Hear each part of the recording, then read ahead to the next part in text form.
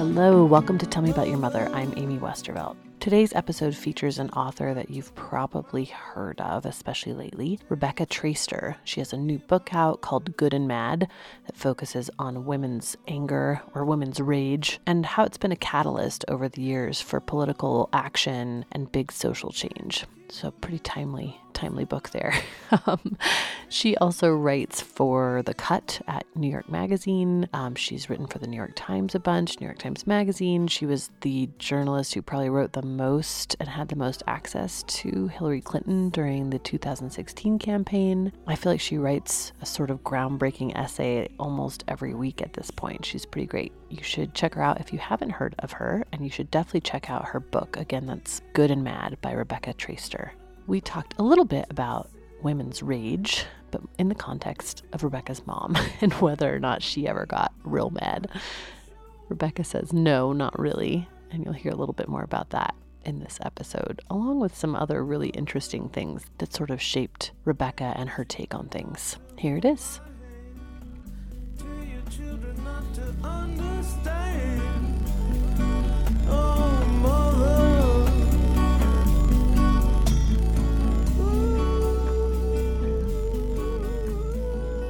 This episode of Tell Me About Your Mother is sponsored in part by Care Of. Care Of is a monthly subscription vitamin service that delivers completely personalized vitamin and supplement packs right to your door. I had not been in the habit of taking vitamins, so this was a pretty cool thing for me. It starts with this kind of fun online quiz that asks you about diet, health goals, lifestyle choices. It takes about 5 minutes, and they tell you what kinds of vitamins and supplements you might need. Apparently, 90% of people fall short of FDA recommended guidelines for at least one vitamin or nutrient. That's pretty crazy. Care Of's quiz is good at finding the one that you're short on and getting you back on track. For me, it's kind of always iron. I'm always a little bit anemic, so that was in my pack, but also a B vitamin. And they also have these little packets that are called quick sticks. They're little powders, and they give you a little extra boost. I got the immunity boost one and an energy boost one, and I swear the immunity boost one kept me from getting sick. It was great. And the energy boost is great for kind of late afternoon when I really want a cup of coffee, but I know it's a bad idea. So yeah. Highly recommend it. Kind of takes the time and guesswork out of the vitamin game. It gets delivered right to your door in personalized, easy to remember daily packs. So you don't have to remember to, what to take and how many, which is great. A portion of every sale goes toward the Good Plus Foundation, which provides expectant mothers in need with valuable prenatal vitamins, which is pretty cool. If you would like to try it out for 25% off your first month of personalized Care Of vitamins, visit takecareof.com and use the promo code TELLME. Again, that's takecareof.com, and as you're checking out, you'll use the promo code TELLME to get 25% off your first month of personalized Care Of vitamins. Okay, on with the show.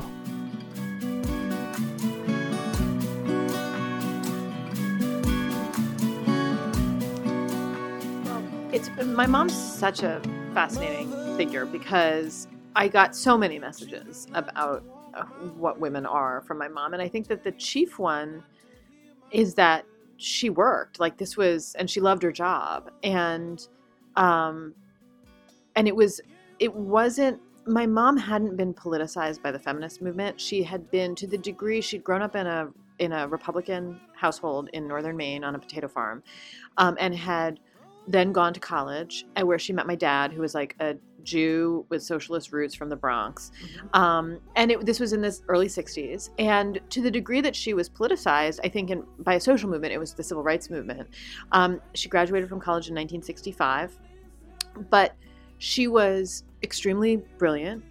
I think she had not been taught as a child that she was super smart, but had not necessarily been encouraged socially to think that was going to produce a career, just because it wasn't, it's interesting because her mother had in fact been a biologist in an era when but she then stayed home to raise children and had only gone back to work after her youngest was sort of back in school. So, but my mom went on to get a PhD in English literature at an Ivy League school coming out of college in Maine. she was also married like 2 days after she graduated. So she was married when she went to graduate school. And in quite a traditionally, the domestic work in my parents' marriage has always been extremely traditionally distributed. So my mom went on to get a PhD when it was in an era when it was still very rare for a woman to be getting it. And the difference I write in my new book between my mom and her sister, who's just 5 years younger but went into the same field and also got a PhD from the same institution, the difference of 5 years in the late 60s to the early 70s was massive in terms of how many women were in classes, the kinds of laws about hiring, discrimination. So when my mom got out of graduate school, she tells stories about, we are not hiring women for this position. We already have a woman in the department. We don't need another one. We're not going to hire a woman, but we thought you might need the practice so you can come to this interview, right? And that is, I can't remember, 65. It was probably 68 or 69 when she was on the job market. But she went on to have a long career as an English professor at Lehigh University. She was one of the first 4 women hired by Lehigh University's English department. And her career was just absolutely shaped who she was. The reason I said she wasn't politicized by the women's movement is because she didn't talk about it in feminist terms. I had peers whose moms were more directly politicized by the second wave, who were constantly telling their daughters in very direct ways, like, this is important, this is who I am, and this is, you should. My mom never quite indoctrinated me in that way. She just lived a life where her work was central to who she was. Yeah. At the same time, she also lived a life where her work was central to who she was, and she did all of the cooking and cleaning and childcare in our house. I was very close to my father, too. I still am. But he had a very traditionally male role within the house. Mm-hmm. And so both things were true as far as my impressions of what it meant to be a woman. There was a naturalness about the fact that work and passions outside of domestic passions and commitments could very easily, would obviously be integrated into my life. At the same time, what I saw was a mother who did all kinds of domestic work. And I think to some degree I reared back against that. Mm-hmm. I couldn't imagine that being a reality for myself. So there was a part that I was drawn to and a part that I reared back from. While it wasn't something she particularly wanted, Rebecca says the setup in her parents' marriage didn't really influence her decision to remain single well into her 30s, at least not in any obvious sort of way. I didn't meet anybody I wanted to date. One of the weird things was, I don't know, and I think that, psychoanalysts might be able to make connections between my it wasn't exactly a lack of interest in dating, but it was a lack of interest in men. I wasn't boy crazy as a kid. Like, I wasn't, when my peers, and I was born in 1975, so we're talking about like when my peers were hanging pictures of like Michael J. Fox and Kirk Cameron or whatever on the wall, like, I thought that it's not even that I thought it was ridiculous. Part of me probably wished that I had those same impulses. Yeah. I just didn't. I didn't have wild crushes on boys. I mean, sometimes I would talk as if I did sort of to fit in, like, oh yeah, I'd sort of pick out one who seemed harmless enough and sort of say to my friends, like, yo, no, totally that guy. But like, that was just because I felt weird. And I didn't have super amounts of anxiety about it either. It's hard for me to really remember. Maybe I was completely anxiety riddled about my own my difference, I think, from many of my peers. I wasn't driven toward coupledom at all, which is great because no one was driven toward me coupledom wise either. So I certainly didn't have any boyfriend throughout high school, didn't have any throughout college. Now in college, there were 2 very serious crushes that I developed on people that I knew. And one in, my senior year, I really had like a terrible, horrible, unrequited, crush on someone who was not interested in having a relationship with me. We were very good friends. Mm-hmm. So it's, by college, I certainly had fixed my affection on certain kinds of guys. And the earliest guys that I dated, and I didn't date many guys at all, or maybe even the earliest guys that I fixated on, I think they were of a different generation and different people, but I think had some of the, they weren't caretakers of me in any way. Yeah. They were men who I would take care of, So in that way, I guess it's sort of my earliest, expressions of desire for men, mimicked something about my parents' marriage. But then mostly I was single, like through my 20s and into my early 30s. I just didn't like anybody enough to date them. And in fact, the relationship that I'd had in my 20s had, while I was like deeply infatuated with this guy and we had a large social circle and everything, it was an on and off again relationship, it didn't make me happy. And I certainly was unhappy in the wake of breaking up with him. And then I got so happy because like my life got better and I didn't want to risk becoming unhappy again. And so I really sort of stayed away from relationships until I met my husband, who was completely unlike really any guy I'd ever met before. And certainly unlike any guy I'd ever dated. Yeah. And my husband is quite a bit like my mother. And I mean that in all the best ways. He is he's a remarkably, he also has work that's crucial to him and his life and is just so integrated into who he is. He's a public defender. And that it's his passion and his drive and his pleasure and that he deeply believes in and cares about. And it's so much of an animating force with him. He is also an unbelievably generous caretaker and nurturer and kind. He reminds me of my mom in a lot of ways. Yeah. Although she may not have called herself a feminist back in the 70s, Rebecca's mom mostly lived according to feminist ideals. And as they've both grown older and begun talking politics more and more, especially with Rebecca's job being what it is, her mom's feminism has become more obvious. I mean, here's the thing about my mom is she didn't talk explicitly about the feminist underpinnings of how she lived her life, but she was also never apologetic about it either. It's more with my mom of just living that way. And I do think that there have been shifts in terms of what she demands more from my father, certainly now than when we were little. But I also think that may be a product of a changed consciousness. It may be a product, I think my work and my brother's work. My brother for a time was also a journalist and he wrote about feminism. He's a stay-at-home dad. Yeah. I think my brother, the way that my brother and I have lived our lives, and we're all very close and we spend a lot of time together, has also shifted some of the attitudes in my parents are still together. They're very happily together. They have a very loving, close relationship. They, go to see concerts and they go to museums and they travel around the world together. Like they're incredibly close. And I think they have a tremendously rewarding relationship. The domestic burdens are so unequal that it's not one that in that regard I would, that I would want to replicate or that my brother and his wife have replicated. And I think that there is something about the differences in how my brother and I live and how we take care of our family that have made an impression and altered the dynamics of my parents' marriage. But I also don't know if that's a shift in my mom's consciousness. I think my mom's consciousness has always been there. She knows all this stuff. It's just there were certain choices that she was willing to make because she found her marriage very rewarding and was happy to be in it under certain circumstances. And I think I don't know, I feel slightly awkward speaking for her on this account, but I don't know that my mom has changed radically. I think in part my dad has changed some. And I think that the terms, like, it's harder to, when you have little kids. I mean, I find this in my marriage, though, that the challenges are different because the way that we divide the labor and the responsibility is very different from how my parents did. But by the same token, it's incredibly hard to manage these things when you have little kids and jobs. And so a lot of the period during which these impressions were being made on me was a period in which both of my parents, I think, were under tremendous stress, logistical stress, raising children, money. So it's sort of hard. I guess what I'm saying is it's hard for me to understand. Of course, we've all changed and we've all shifted.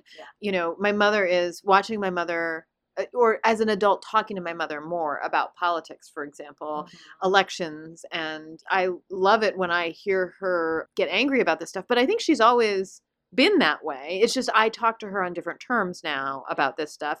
And the nature of our relationship is different now because I'm also an adult. While Rebecca has a more even distribution of household and childcare labor between herself and her husband, she has the modern burden of being always available to work in some way. Her take is that there's no better or worse between this generation of women and the previous generation in terms of balancing work and kids. It's just different struggles. I do almost nothing in opposition to how my mother was a mother. Yeah. Because I have to say that except for the fact that the distribution of labor and responsibility within her marriage is one that I would not want to replicate. Mm-hmm.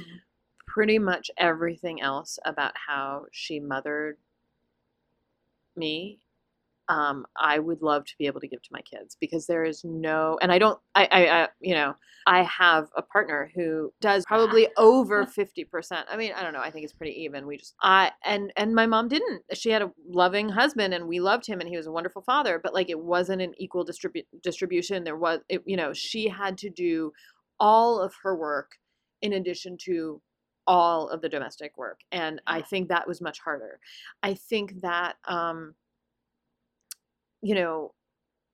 it was harder because the assumptions about what she was supposed to be doing were different. Like I feel in the community in which I live and in the my sort of social circles, and I feel entirely supported having a robust career and devoting a lot of time to my work. I think that the kinds of my mother was one of the first 4 women in her English department, and I think that she did her work in eras where all kinds of things, from pay inequity, harassment, all this stuff still exists in many workplaces, but there weren't as many sort of legal or social tools to combat against them. I think that's much harder. Mm-hmm. I think what's harder now is technology shifting and the kinds of demands of work expanding. One thing I do remember about my parents, and she worked exceedingly hard, but there were just different, you couldn't be reached all the time. Like if we went away, nobody was calling her to ask her to do work. There wasn't email she was checking all the time. Like that, I think there were periods where she was just what we would now call offline. Mm-hmm. But at that time, it meant you were away from the house and not near a phone. You didn't have a commute, right? Like, so you were at the park. Yeah. I think that is an area where it's harder now, because there's a 24-hour-a-day sense of I have work commitments and I need to be responding to people even as I'm with my kids. Yeah. Yes, which I just got a text from my babysitter. Everything's okay. So Rebecca's been spending a lot of time lately thinking and talking and writing about women and rage. So I asked her what she learned from her mom on that account. Well, she did not have a bad temper. She was, but it was cutting when she was mad at us. But it wasn't, but she was always so, my mom is truly the warmest and most nurturing person I've ever known. There's nothing safer in the world than my mom. And she, but when she was mad, I felt horrible inside. My father had a loud and big temper, which I inherited. Mm-hmm. And so I hated when my dad yelled at me, but it was more common and less cutting in a funny way. I was used to it. When my mom was mad at me, it felt awful inside in a different kind of way. Like mm-hmm. she was disappointed in me, which is like much worse. Yeah. But I did from an early age. Everybody said, "Oh, you have your father's temper. You have your father's temper," and I felt like that wasn't a good thing to have. Like I wasn't supposed to have that temper. Mm-hmm. And it's interesting, when we grew up, I think I was always told that I was just like my dad, mm-hmm. Anxious, quick-tempered, and that and sort of high-strung, and that my brother was so much like my mom, easygoing, warm, nurturing, and those things. And like there's a way in which that stuff gets stuck in you, like, oh yeah, well, I'm just that model of human, yeah. Right? And one of the things that's been interesting as we've gotten older, I think those traits are still present. I do have a bad temper. I am anxious and high-strung and type A and all those things. Mm-hmm. But I see so much more of my mom in me now. I feel so much more of my mom than I ever did. I see so much of my dad and my brother. Mm-hmm. And so, that's been... Rebecca says she always knew she wanted to have a family, but she wasn't clear for a long time on what that would look like. I really did want to have kids. I'm very close to my parents. I'm argue with them. I'm critical of them, but like we have a very close relationship, and we remain close throughout my adulthood. Mm-hmm. And I mean, this sounds like I don't know. I feel like I loved being a part of my family, and I wanted to have a family. Like and so for years I was single and didn't think, because I didn't often meet people that I wanted to date. Yeah. Yeah. I didn't have terrifically high expectations for um, meeting someone and having, certainly by the time that I was going to need to have kids, and I also had fibroids, which meant I had to have surgery. It was just like, I had sort of a window that I was aware of from the time I was in my 20s, on my reproductive life. And when I turned 30, I decided that I would, if I made a timeline and like a savings account and stuff for like, because I really wanted to have children or a child. I was, That's awesome that you were so well, prepared. it's only because I had fibroids. I think I would never have thought this way if I didn't have doctors saying to me, you're going to have an operation. After that operation, you're going to have a window of 2 years before theoretically they're going to start to grow back aggressively, during which you can try to get pregnant. Yeah. So because I'd had those conversations from the time I was in my 20s, like I think if I hadn't had doctors sort of, I was constantly thinking about this, and I'm going to have to make a plan, right?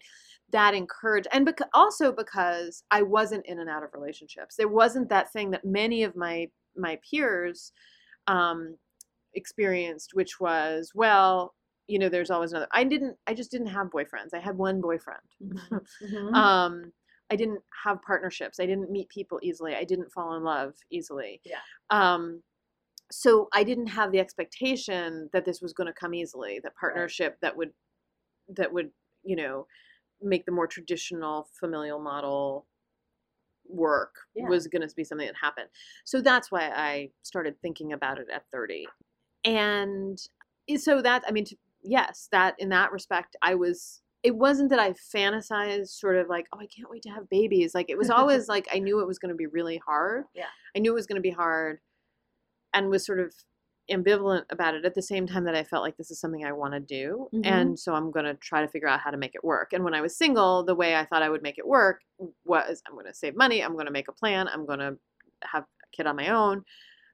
But I also am aware that in speaking about that, it's like, I didn't ever have to do that. So I don't know whether I would have gone through with it. I don't know whether it would have worked. I don't, I'm aware that I'm describing only what I imagine might happen. And I actually wound up meeting my husband when I was 33. Yeah.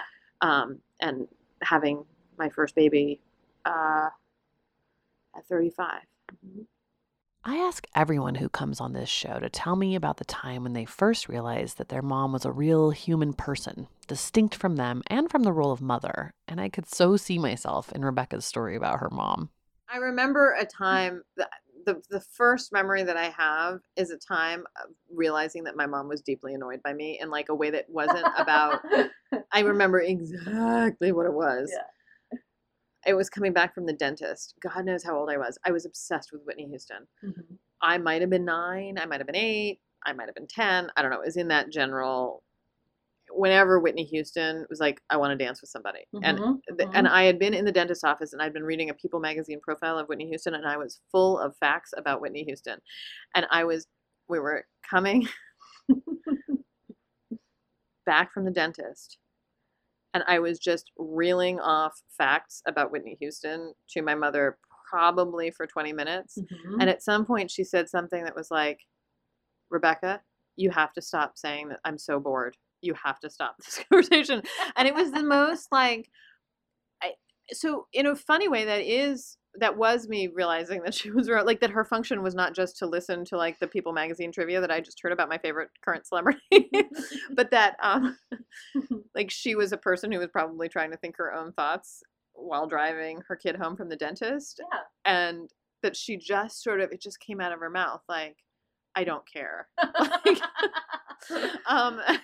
such a relatable feeling. Yes. I have 2, Chatty. I have a 6-year-old and a 4-year-old where I'm Geez. oh my God. Yeah. And that was a moment where I really felt like, in retrospect, I wonder, I'm sure she didn't regret it. There was no pain. I wasn't like devastated. It was just kind of like a little like, huh.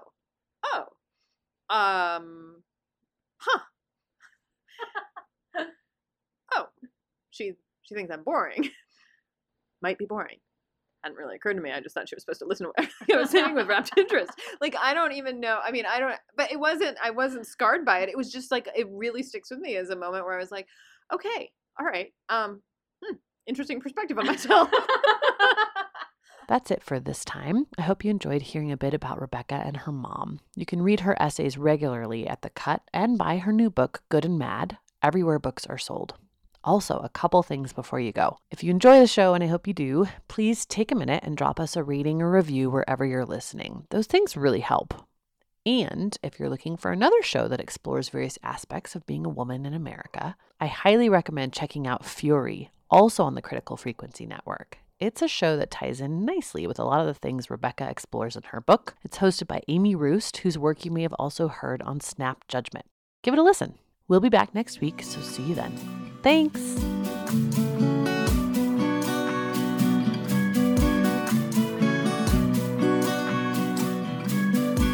Tell Me About Your Mother is part of the Critical Frequency Network. It's produced by me, Amy Westervelt, and our music is by B. Beeman. Original illustrations for each episode are drawn by James Guthman.